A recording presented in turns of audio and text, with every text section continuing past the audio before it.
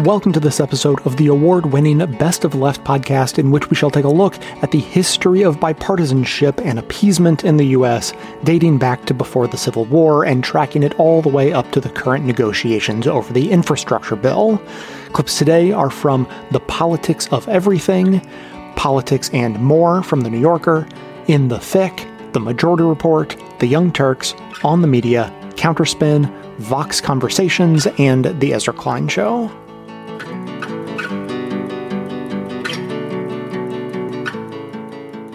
Joe Biden ran for president making one promise that set him apart from his rivals for the Democratic nomination. He, and maybe only he, would be able to revive an increasingly endangered Washington tradition, bipartisanship. We need to revive the spirit of bipartisanship in this country. I know that sounds bizarre in light of where we are. The spirit of being able to work with one another. When I say that, and I said that from the time I announced, I was told that maybe that was the way things used to work, Joe. You got a lot done before, Joe, but you can't do that anymore. Well, I'm here to tell you and say we can. There's been plenty of debate on how realistic Biden's promise was, whether we can. There's been a bit less discussion of why we should. Is bipartisanship an ideal to strive for, a tool to achieve particular political goals, a completely discredited concept? And what does a politician like Joe Biden actually mean when he refers to it? We wanted to figure out where Biden's particular attachment to bipartisanship came from. So we talked to Paul Blest, who's written about Biden's background as a senator in Delaware. Paul suggested that it has a lot to do with Delaware's history as a Republican stronghold. When Joe Biden was first elected, Delaware was a pretty Republican state. It was one of the classic mid-Atlantic Northeast states that were run mostly by moderate, pro-business Republicans. Biden was one of the first Democrats elected to the Senate from Delaware in quite some time. In Delaware, we know it's a small state. It's a tax haven, right? Like Delaware's where all these corporations incorporate themselves. Yes, it's definitely an onshore tax haven. Biden was known as the senator from MBNA. MBNA was, for years, a major issuer of credit cards. When he was, a senator back in the 90s, he authored a lot of legislation that was very friendly to financial interests. Credit card companies wrote in the legislation that you couldn't discharge student loans in bankruptcy. Banks loved him for that stuff. And it's sort of the unspoken thing about Delaware politics is that the thing that was uniting everybody wasn't really this sense of we can all get along because we were from a small state. It was that everybody in Delaware recognizes how important the financial industry is to Delaware, and being a corporate tax haven, essentially, it gives the state the funding it needs to be a functional state and state government. And just to make it really explicit, the idea here, and I think this is true of a couple other eastern states in a way that's less true in the rest of the country. Mm-hmm. The idea was that for years, it sort of didn't really matter who the voters elected to put into power because there would be a sort of informal, moderate power sharing agreement between all these broadly pro-business politicians on both sides of the aisle. So the sort of partisan gap in a state like Delaware really didn't matter as much as it might have otherwise, right? Right. Yeah. It's changed in recent years, but yeah, that's sort of, for Joe Biden's entire career, that's basically been the way that it's been. So when Joe Biden leaves Delaware and goes off to join the U.S. Senate, what kinds of things does he start doing that continue this Delaware way idea? So one of his central issues once he got into the Senate became busing desegregation. And in Delaware, that was a very, very controversial issue. Biden had never really been given much of a chance when he first ran for Senate. He was just a county councilman in the early 70s when he ran for Senate and beat an incumbent senator. And so Republicans very much made this a major issue in the first couple of years that he was in the Senate. And by the time 1975 and 1976 rolls around, he's working not just across the aisle with Republicans, he's working with very conservative Democrats against busing desegregation, not just in Delaware, but in places like Florida. And then, he gets into the 80s and he's working with Strom Thurmond on criminal justice legislation, basically the forerunner to the crime bill. So very early on, he sort of stakes out a claim. And, there's a Philadelphia Inquirer profile that ran of him in 1974 and 1975, where he is talking about George Wallace as somebody that the Democrats should look to as, somebody who sort of tells it like it is. George Wallace was the former governor of Alabama and a committed segregationist. And he's not, explicitly, embracing George Wallace, but he's saying the Democrats need to get back to like common sense and away from this idea that, liberals can save everybody. He literally calls himself one of the new liberals. I think there's another word for that. And that seems really important, too, because at the time in that very early 70s period, to be a person who sells yourself as bridging the gap, it's not strictly talking about I can work with Republicans. It was easier to work with certain Republicans at the time than it would have been to work with certain Democrats. It was not even just sort of I can be bipartisan. It was that I can find the middle ground. I can figure out what I can work with in the other side, with the other side being incredibly conservative Southern Democrats. Yeah, exactly. The famous knock against him now is that he gave a eulogy at Strom Thurmond's funeral. And there was a reason for that. He considered himself a friend of Strom Thurmond. He considered himself a friend of James Eastland, deeply, deeply conservative Mississippi Democrat, who pretty much as soon as he got into the Senate was a staunch opponent of desegregation. He aligned himself with these people on not just like fringe issues, on issues that related to segregation. I mean, the criminal justice reform bill was bipartisan. Welfare reform was bipartisan. Deregulation of the financial system. All these things were bipartisan. And we all look at these things as horrible things now. They're pretty widely accepted as bad things. And yeah, that's sort of how he made a name for himself is, one of the Republicans' favorite Democrats in the Senate for such a long time. He was willing to work with them, and the ways in which he was willing to work with them were very bad.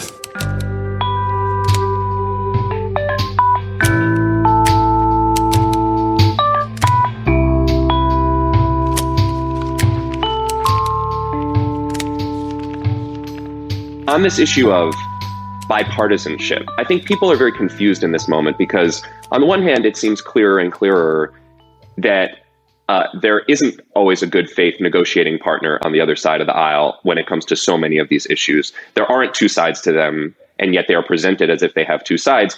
Does this mean that there is no such thing as bipartisanship, right? You still hear people talking, the fever will break. One day our friends on the other side of the aisle will return to us. They'll have an epiphany.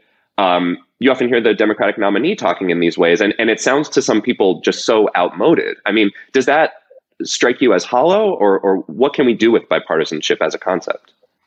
Look, my view on this right now is we need to hold people accountable.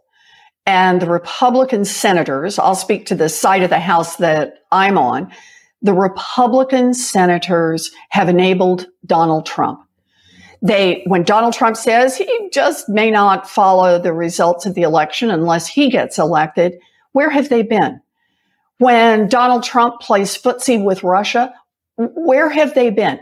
When Donald Trump says he is going to try to overturn the Affordable Care Act, but he has this secret magic health plan that no one knows what it is, where have they been? When Donald Trump calls people in Richmond who are white supremacists, fine people, and when he refuses at the first presidential debate to denounce white supremacy, where have they been? We don't start this by saying, oh, it's all about bipartisan and you get to do half of what you want and we get to do half of what we want. No, this is about responsibility. You want to be a United States senator?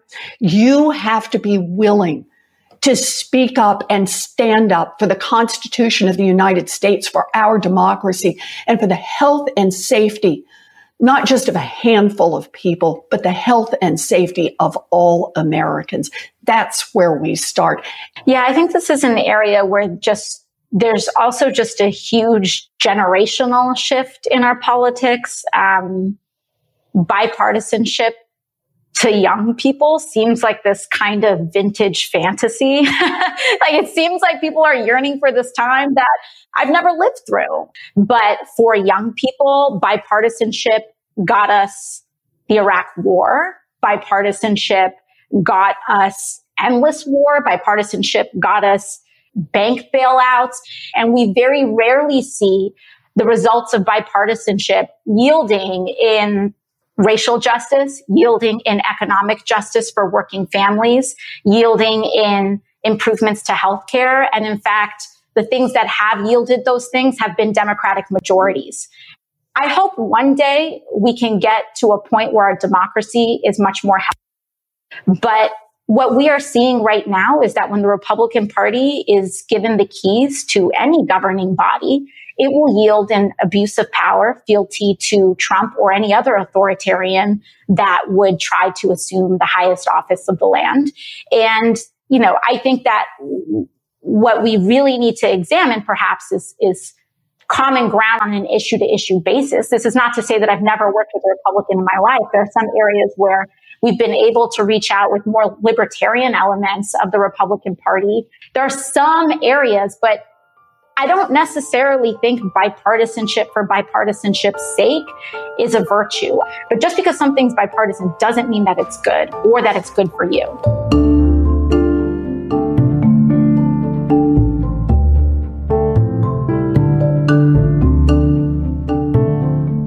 When we talk about bipartisanship, we always hear it spoken about as a virtue. I'm just wondering how those two pieces fit together. I mean, it seems like whenever, at least in Joe Biden's career, bipartisanship has not produced results that in the long term you can be proud of. What would be an example of bipartisanship at its best?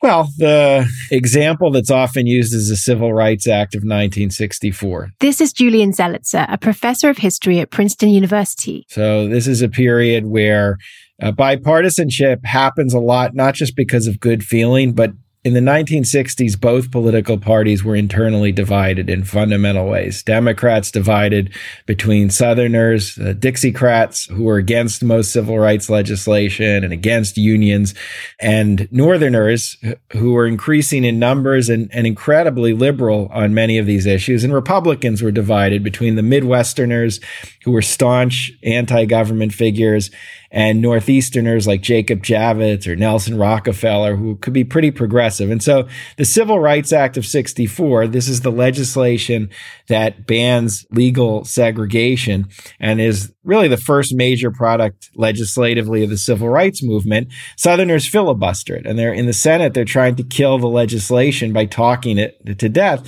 And ultimately, the only way it passes through the Senate is when some Republicans agree to work with the Johnson administration and liberals in the Democratic Party to end the filibuster. So Senator Everett Dirksen, who's the minority leader, a famous figure, ultimately is crucial to passage of the legislation. So I think that's one bill and one moment we look to when the parties working together was pretty crucial. At the time, is that something that's discussed as bipartisan? Or, because one thing we're trying to trace is the increasing use of the term, and the use of this term not just to describe the practice of people from different parties working together, but as an ideal in itself. Well, it wasn't an ideal, actually. I mean, the interesting thing about bipartisanship is in the 1950s and 60s, this phenomenon of parties working together was often discussed as a terrible thing in American politics. So the reason is, starting in 1938, you have a bipartisan coalition. It was called the Conservative Coalition in Congress. And that was Southern Democrats and Midwestern Republicans who teamed up. They controlled most of the major committees, and they blocked everything. They blocked every major liberal piece of legislation, to the great frustration of movement activists and to liberal politicians. So starting in the early 1950s, there's all this writing by political scientists essentially blasting bipartisanship, saying that because the parties work this way and because this coalition controls everything, we get nothing done.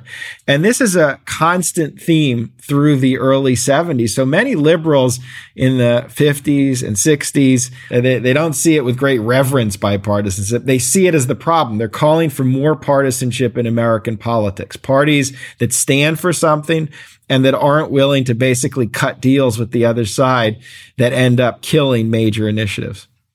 That's funny then, because I think they got what they want, sort of. The party's polarized, as I think most of our listeners are well aware. It feels like, to me, bipartisanship as an ideal in and of itself coincides with that polarization. Well, they both happen at the same time. Something I recall from Sam Rosenfeld's book, The Polarizers, is that the critics of bipartisanship at the time thought that it was very confusing for the voter to vote Democrat or vote Republican because you don't know, there wasn't an ideologically coherent party. So it's hard if you're voting for Democratic president and then you vote for your local representative, they may not agree. And you may be getting radically different things. So the idea that you can have two fairly well-defined parties where you sort of basically know what each one stands for is good. The problem you then get is they can't work together because they're very ideologically defined. Well, I think two things. I think that's correct. And what Sam writes about is this period in the 70s, really, where a lot of activism centered on strengthening the parties. There was a lot of attention to the rules and to the procedures to strengthen the party leaders over the committee leaders, to strengthen the national party over local party machines.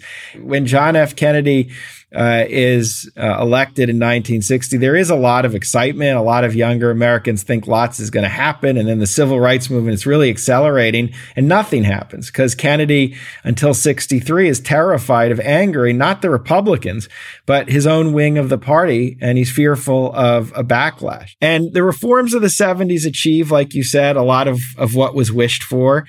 And there is a careful what you wish for story, meaning there is a story about, yes, we get more polarization and the electorate also strengthens that. Southern Strategy, for example, produces a Southern region that is Republican rather than Democratic, also eroding the basis of bipartisanship. And you have two parties that are far apart.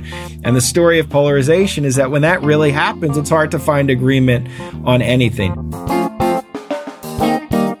If you ever wonder how Best of Left gets made, or more relevantly, if you ever thought about producing something with audio or video yourself and wondered where to start, I really encourage you to check out the software that I use. It's simple enough for a beginner, and the basics are free to use. You only pay if you need to get fancy. I was first attracted to the software for one feature related to how we produce our transcripts, and now it is the workhorse of the show. We put it through its paces, and it gets used constantly by myself, our producers, and the volunteer transcriptionists. It's a really innovative take on editing, bringing a whole new paradigm that makes it as easy to edit audio and video as it is to edit a Word document. So if you're thinking of doing pretty much anything with audio or video for public distribution or private use, check out the link in our show notes. If you end up signing up, we'll get a little kickback for sending you there. Since the November 2020 election, 18 states have enacted more than 30 laws to restrict voting, and that's according to the Voting Rights Lab. And most of these states are, no surprise, Republican-led. So this week, Senate Democrats push for the People Act, which is a voting rights bill which would make it easier to vote in federal elections with provisions such as automatic voter registration, ending gerrymandering, which, you know, these districts that look like amoeba, you know, I mean, they never look like square districts anymore. They look like blobs. And to help restore some of the Voting Rights Act, which was gutted by the Supreme Court in 2013. Think about that. You know, this democracy is just great because, you know, it was the Supreme Court that basically gutted the Voting Rights Act. Oh, boy, we got to make this country better. So anyway, on Tuesday, Senate Republicans blocked the bill using the filibuster to prevent any debate on it, right? So that's it. We're not going to talk about this. We're not going to talk about it. Moving on. Na-na-na-na-na-na. So we're seeing these clear ongoing moves by the GOP to suppress voters' rights. And when you suppress voters' rights, the next logical conclusion is that you are suppressing democracy in this country. And when Latinos and Latinas are the second largest potential voting bloc, there's a specificity with Black voters and specificity with targeting Latinos and Latinas because we're the number 2 voting bloc. Right. And although, according to Joe Biden, we're afraid of getting vaccinated because we're all going to be deported. So anyway, according... that was low! So listen, the Brennan Center, which we've cited in the past, they say that this rule of, you know, the filibuster has this legacy of being used to block civil rights legislation. So think about that. At the same time, we're even seeing Democrats, and I'm going to put Democrats in quotes here when it comes to Arizona Senator Kristen Sinema, supporting this rule. She recently wrote an opinion piece in the Washington Post where she defended the filibuster, writing, and I'm quoting, "My support for retaining the 60-vote threshold is not based on the importance of any particular policy. It is based on what is best for our democracy." Okay. She knows best. And then West Virginia Senator Joe Manchin, like, who made Joe Manchin so powerful? He also wrote an opinion piece earlier this month where he expressed his disapproval of the For the People Act and also supported keeping the filibuster. Maria, let's get all geeky for a second. What do you think? I mean, I know the filibuster is used for bipartisanship, but it just seems like we're past all that now. And this is like a bare knuckles, like, battle. What are your thoughts? Well, if you think about how the filibuster was used against the Civil Rights Act in 1957 and then in 1964. Yeah. And you think about the way in which the Republicans are using it now, it feels quite undemocratic in the sense that they can attack particular policies. I mean, the Senate is overwhelmingly white men. Hello?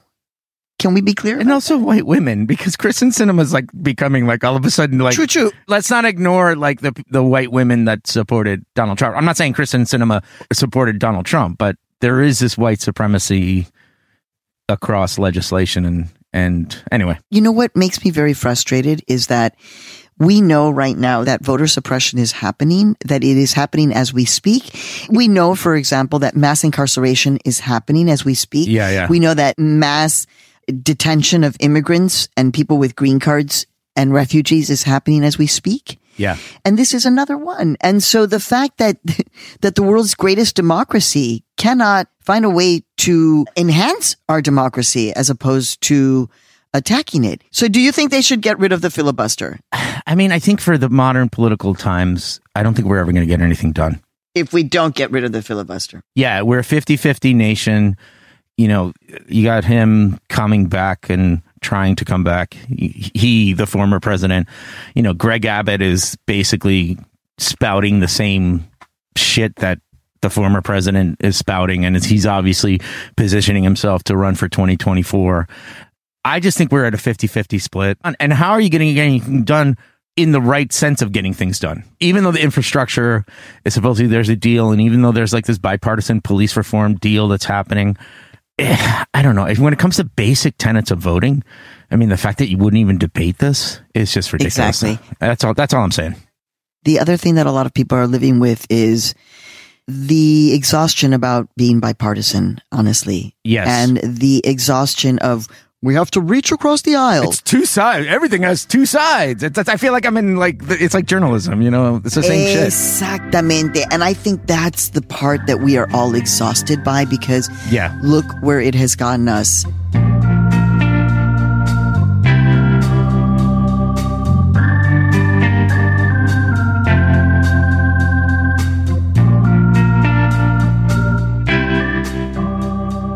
We had Biden, who came out with two tranches, approximately $2.5 trillion each. Yep. One was the sort of the hard infrastructure. One was the human infrastructure they were building in. And at one point, Manchin had said, like, 4 or 5 sounds good to me. There were all sorts of numbers being bandied around.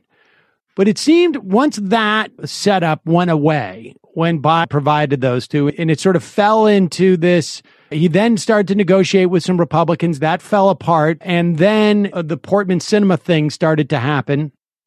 And when they announced, I don't know, this is now a month ago, 6 weeks ago, that they had some type of deal and it was anemic, they announced it. It didn't really actually have it. It seemed to me then Sanders came out and said, I want a $6 trillion bill. And as far as I can tell, what happened there is that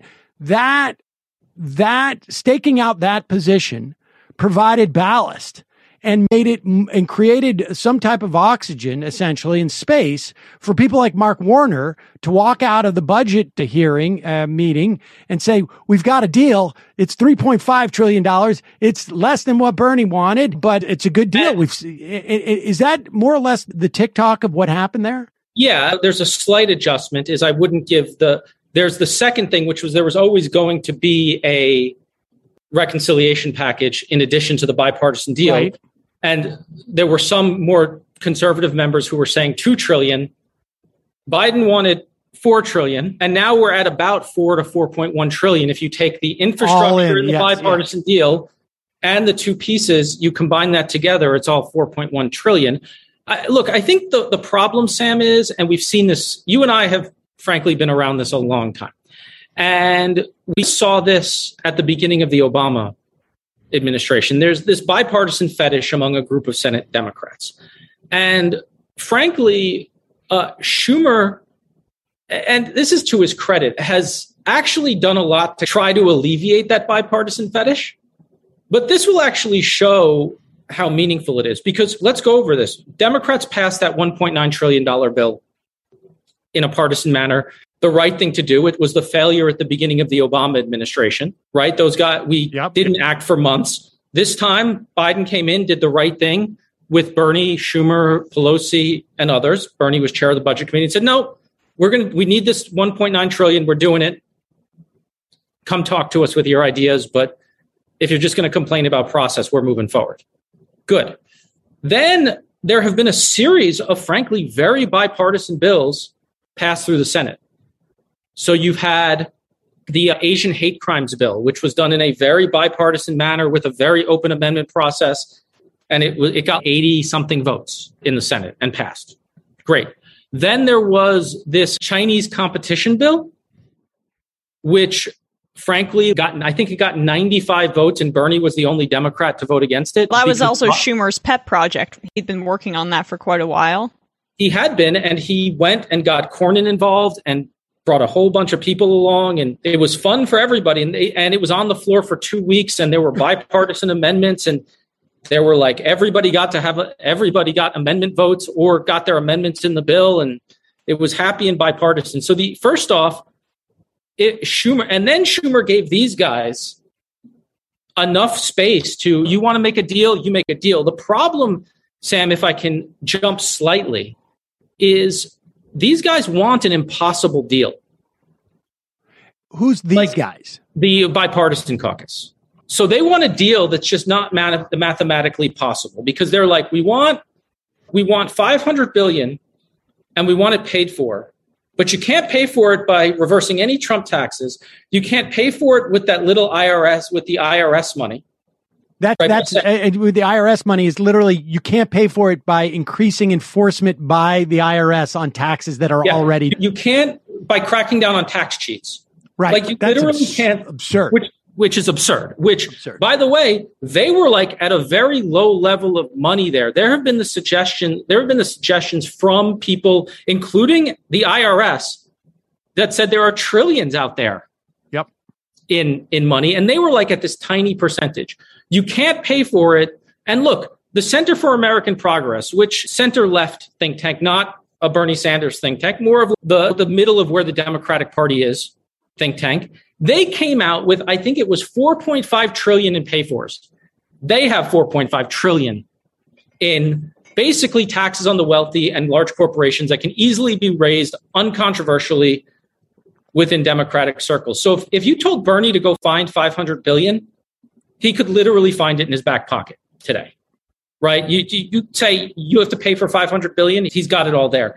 But what they're doing is putting all these parameters on it that makes it. That's why this deal has always been half a loaf of BS, because you got to find these numbers that don't exist. And by the way, how they get to the numbers, and this gets to also why the CBO is terrible, is by trying to game the math in the CBO. That's all they're doing. They're playing little games to the test to make up fake numbers, basically. Okay. And this is just really quickly, the reason you say it's half a loaf or a little bit ridiculous in terms of what it accomplishes is because this is largely just a branding exercise for these senators, is it not? A meat of what we're going to see in the human infrastructure element. And if they drop X, Y, and Z from the bipartisan bill, it'll just get enveloped into the reconciliation package. That's really the function this seems to be serving more than anything, right? Yeah, it's just an excuse to say we did something bipartisan, which is fine. And look, the truth is, from the start, internally, let's take like a very small item, but it provides a good example. There is very much agreement in spending a ton of money on broadband infrastructure, like just a ton of everyone in the caucus agrees, from Bernie Sanders to Joe Manchin, we should spend a lot of money on broadband infrastructure. They were never going to fund the full Biden proposal in the bipartisan deal. And as I understood it, they were always going to fund, they were literally going to take that number and be like, subtract the bipartisan number and put the rest into the reconciliation package. Because there's just general agreement among every Democrat that we need to spend a ton of this money, which isn't controversial, which isn't partisan, which as a progressive, I'm okay with. It's not something that's going to like super excite me, but it's good spending and good money, and let's do it.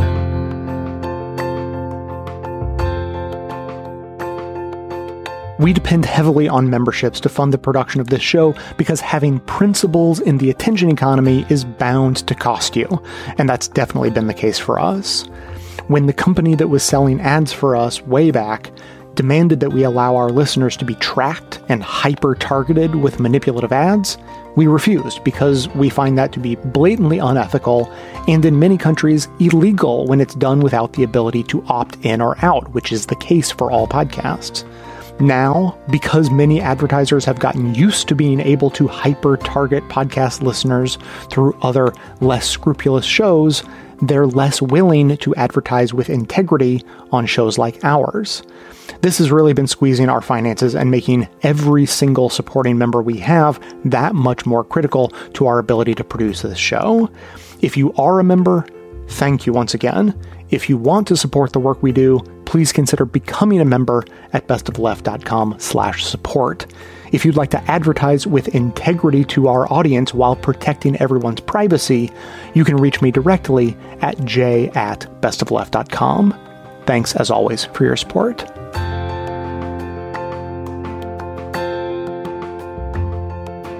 Earlier this week, Joe Manchin proved himself to be Joe Manchin by writing in an op-ed that no, he's not going to be eliminating the filibuster or even weakening it as he had implied earlier about a month ago that he might do. But then on top of that, he had an interview where he talked about why he is now so committed to bipartisanship. And it had to do with something that happened earlier this year. Watch this. January 6th changed me, and I was very clear with everybody. I never thought in my life, I never read in history books to where our form of government had been attacked at our seat of government, which is Washington, D.C., at our capital, by our own people. Now, the British did it, but not Americans. So something told me, wait a minute, pause, hit the pause button, something's wrong. You can't have this many people split to where they want to go to war with each other. Okay, so he changed on the 6th as a result of that, which is why he now has the exact same positions he's had for as long as I've been familiar with him as a politician, Cenk. It must have been a profound experience to change so notly. Yeah, well, second part of that is, let me get this logic, as it were, right. So a bunch of Republicans break into the Capitol to try to murder the legislators. And then you take out of that, I really got to work with the Republicans. It is time to compromise with these guys who were trying to murder me a couple of months ago. Mm-hmm. I'm not positive you learned the right lesson. And third of all of this is horse crap. None of it is true. Joe Manchin is doing this, of course, to protect his corporate donors. And that is the entirety of it. The fact that our mainstream press cannot even bring up that question, let alone stating it as an obvious reason for why he's doing what he's doing, it's just pathetic. I've always said that Joe Manchin is as much a real Democrat as Elizabeth Warren is a Native American, which is hardly at all. But this is the one thing that does make him a Democrat, which is that he's a turn the other cheeker. Like the Democratic Party is their professional turn the other cheekers to the point where it's like not even turning the other cheek. It's like, no, take my other arm. And, in fact, take my balls while you're at it.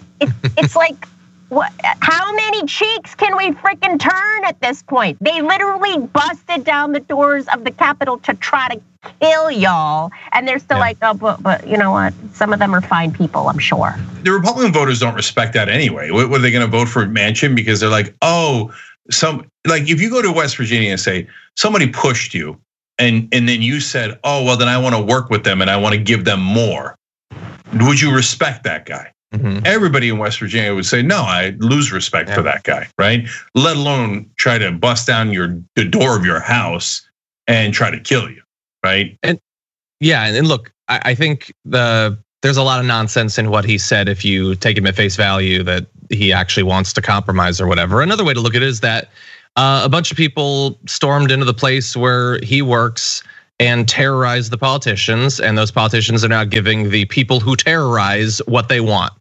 That's basically what he's doing. They don't want any bills to pass, and he's going to give it to them. I don't, and also, like he says, let's take him at what he says, and he says, oh God, how have we gotten in this position where people would be willing to do that? Well, don't just ask rhetorical questions. Answer it. How have we gotten to that position? Why did the people in that crowd believe what they believed? The very specific actionable things that they believed. We don't have to speculate. We don't have to sift through desert sands. We know exactly why they believe all of those things, because they were told those things by Republican politicians and people on Fox News, Newsmax, and OAN. And your solution has nothing whatsoever with changing their behavior. If you don't reform the filibuster, does that mean that Newsmax is going to become a responsible member of the journalistic community, or that Trump will find a new respect for democracy? Or that all of the senators that voted to overthrow the election will suddenly greatly regret what they did? No, he doesn't even claim that. And he certainly doesn't believe it. No rational person could. Instead, it's just, let's not do anything. So it can't solve the problem he says he's trying to solve, which is why we then are forced to try to come up with an idea of what it is that he's trying to solve. And I think that Cenk is right. It's that he doesn't want these bills to pass. He doesn't want the corporate tax to go up. He doesn't want any of this stuff to actually happen.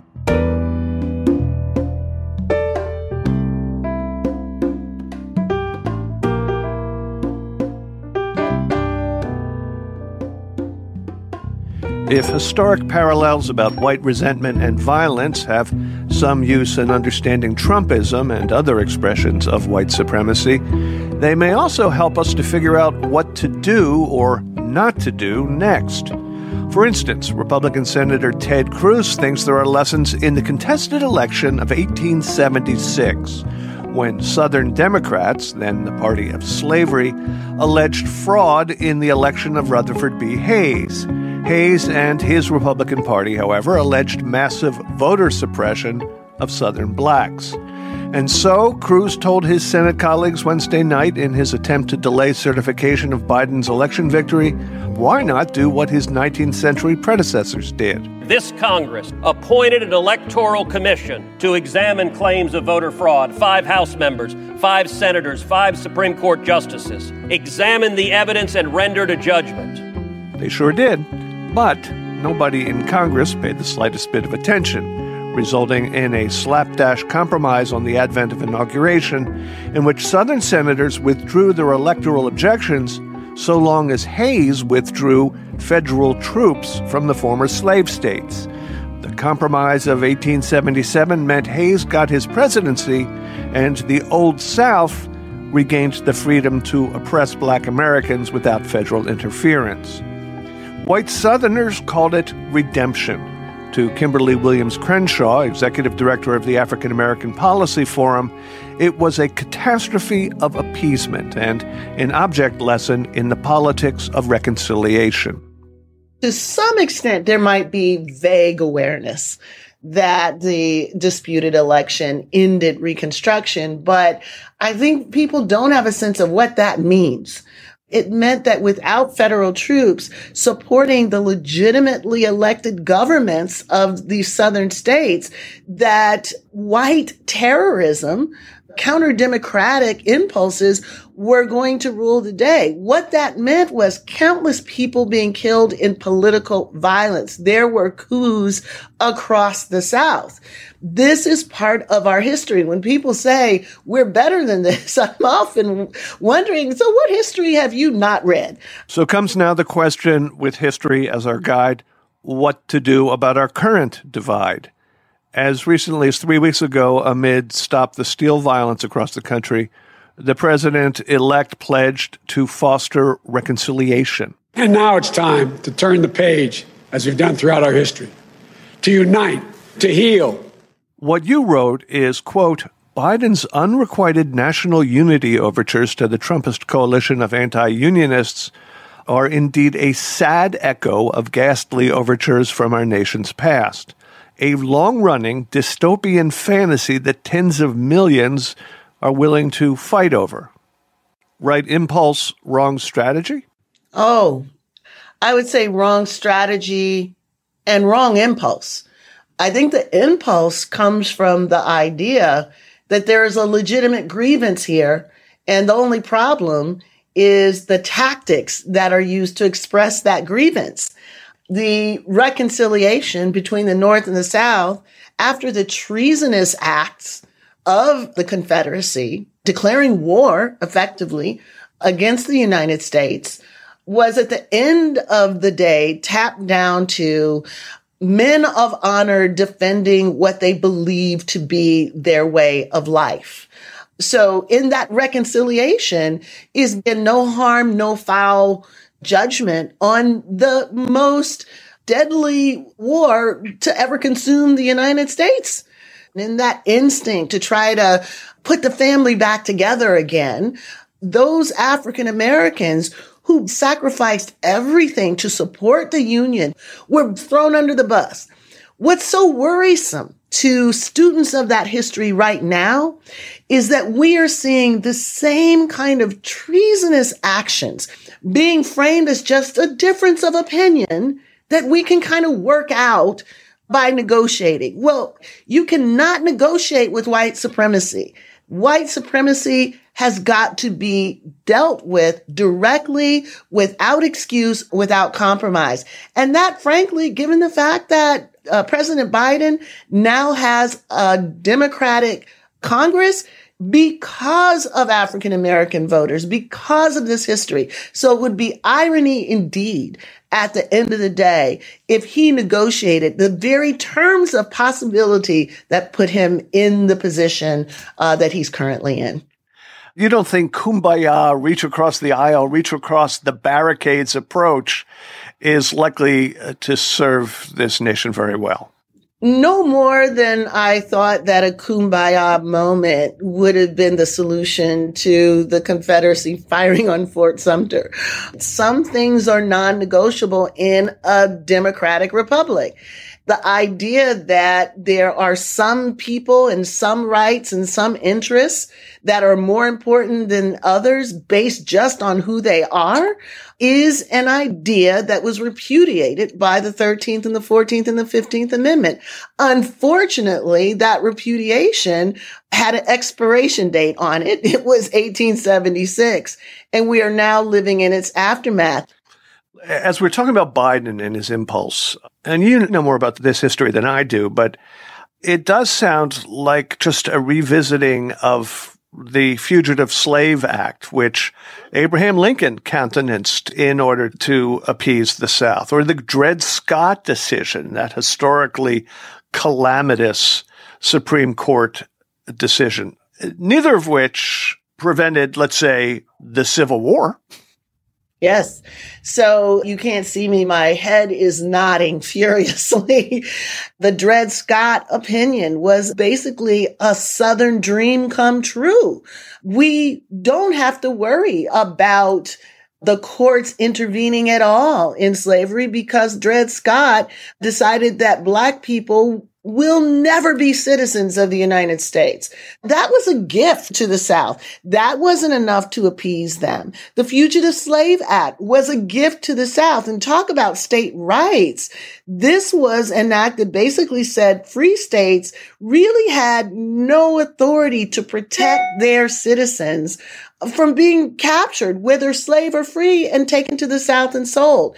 And that still was not enough.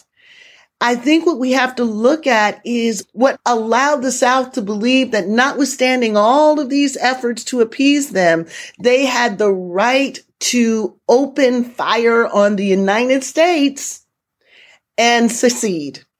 That underlying dynamic is a dynamic that we need to understand very well before we move into another moment of appeasement, because that appeasement probably only encourages more of this treasonous kind of behavior than taps it down.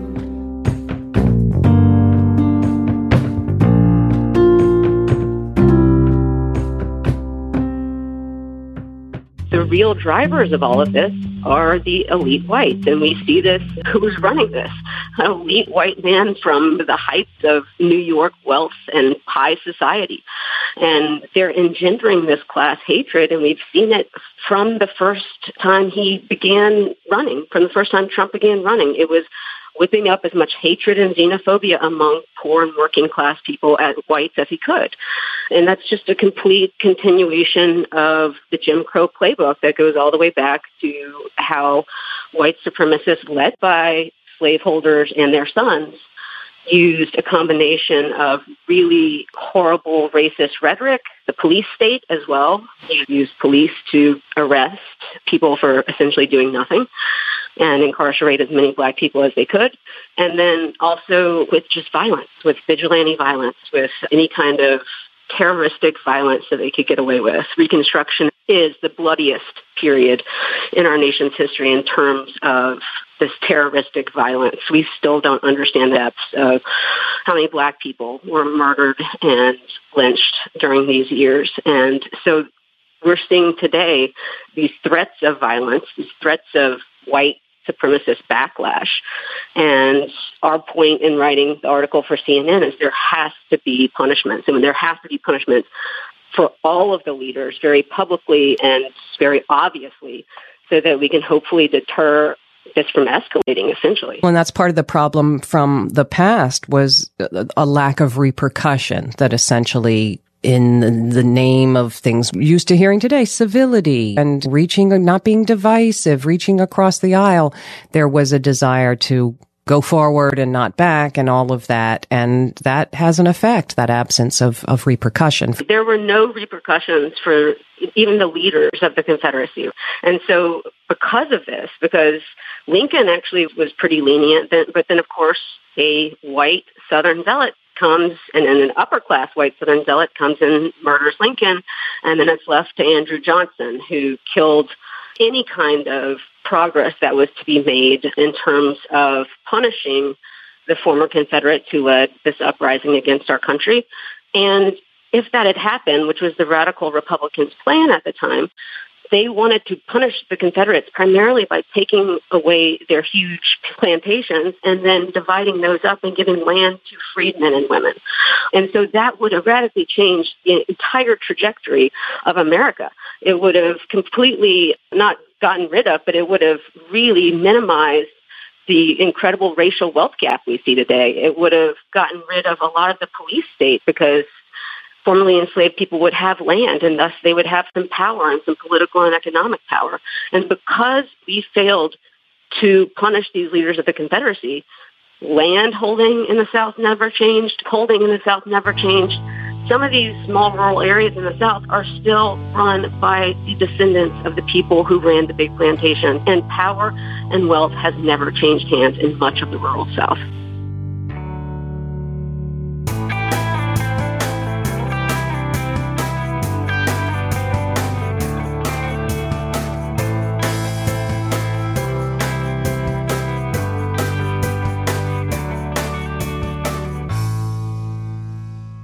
We've just heard clips today, starting with The Politics of Everything in 2 parts, discussing Joe Biden's history of bipartisanship with some particularly unsavory partisans. Politics and More from The New Yorker featured a conversation with AOC and Elizabeth Warren about the lack of inherent virtue in bipartisanship. In The Thick expressed their exhaustion with the constant striving for bipartisanship. The Majority Report looked at the infrastructure bill through the lens of bipartisan negotiations.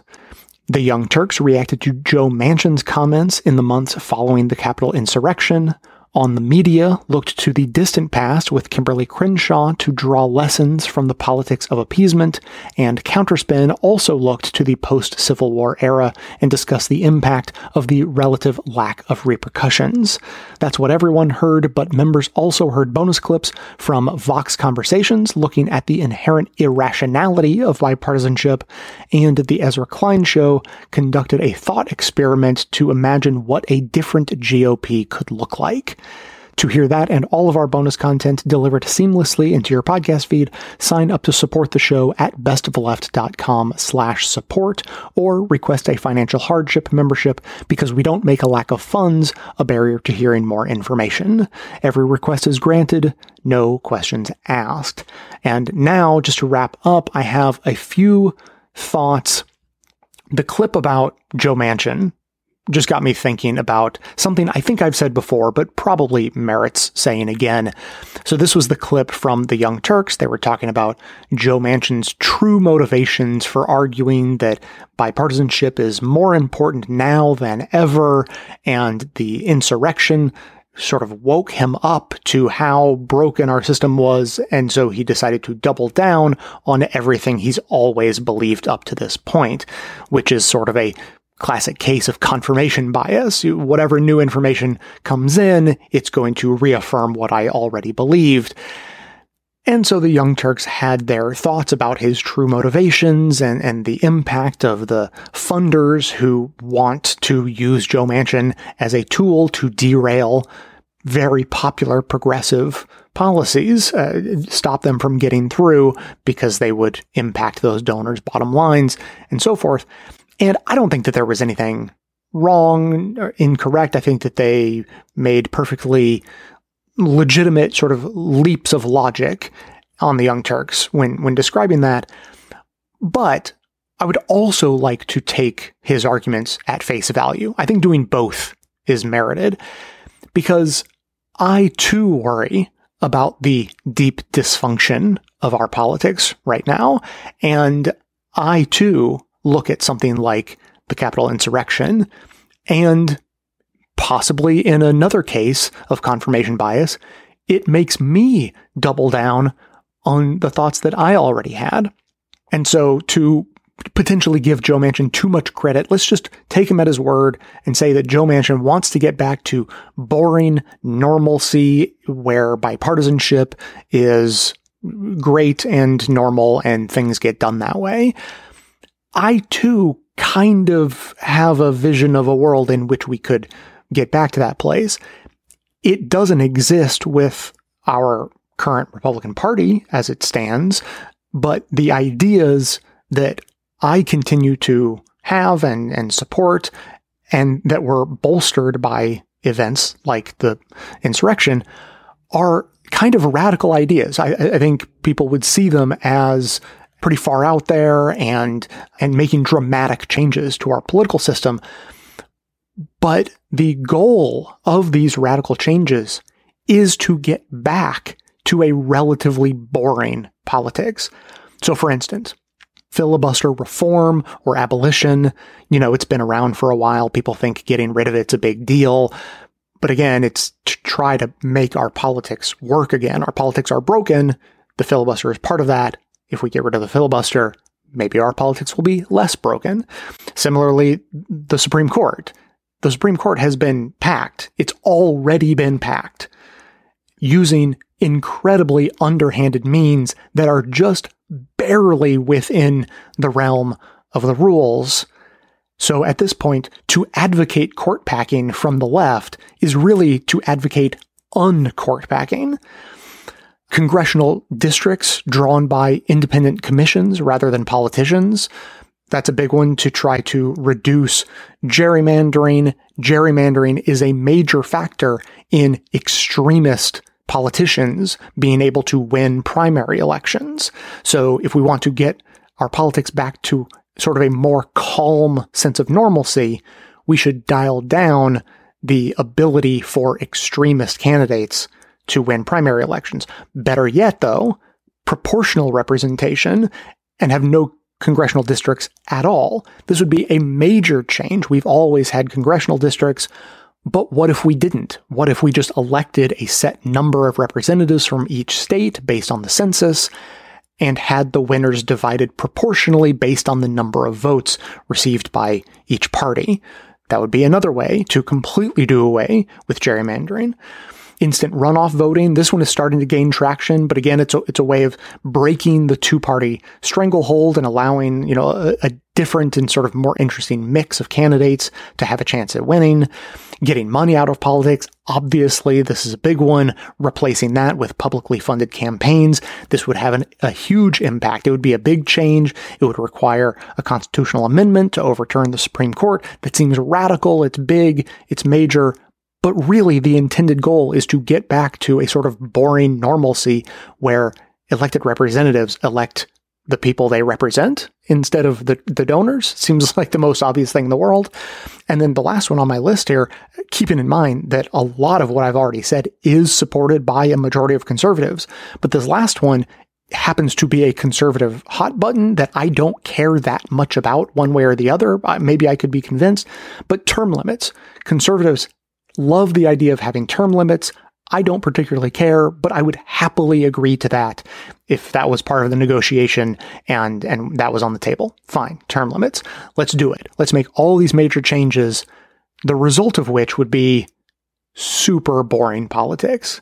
And at this point, after the last couple of decades we've had, that feels really appealing.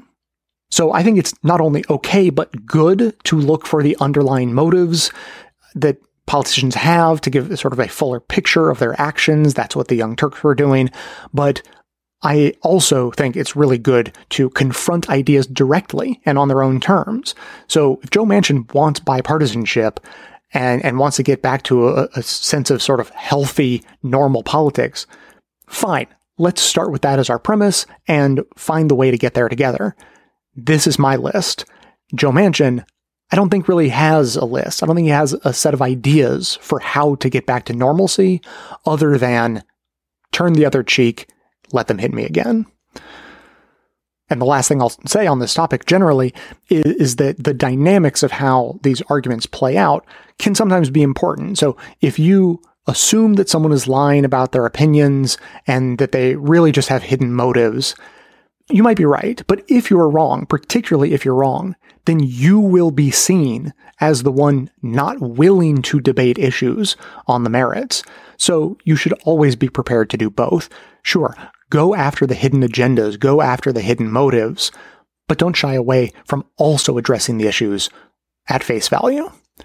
As always, keep the comments coming in at 202-999-3991 or by emailing me to j@bestoftheleft.com. That is going to be it for today. Thanks to everyone for listening. Thanks to Dion Clark and Aaron Clayton for their research work for the show and participation in our bonus episodes.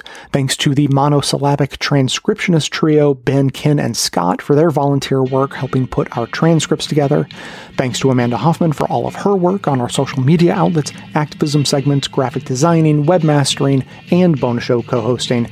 And thanks, of course, to those who support the show by becoming a member or purchasing gift memberships at bestoftheleft.com/support or from right inside the Apple Podcasts app.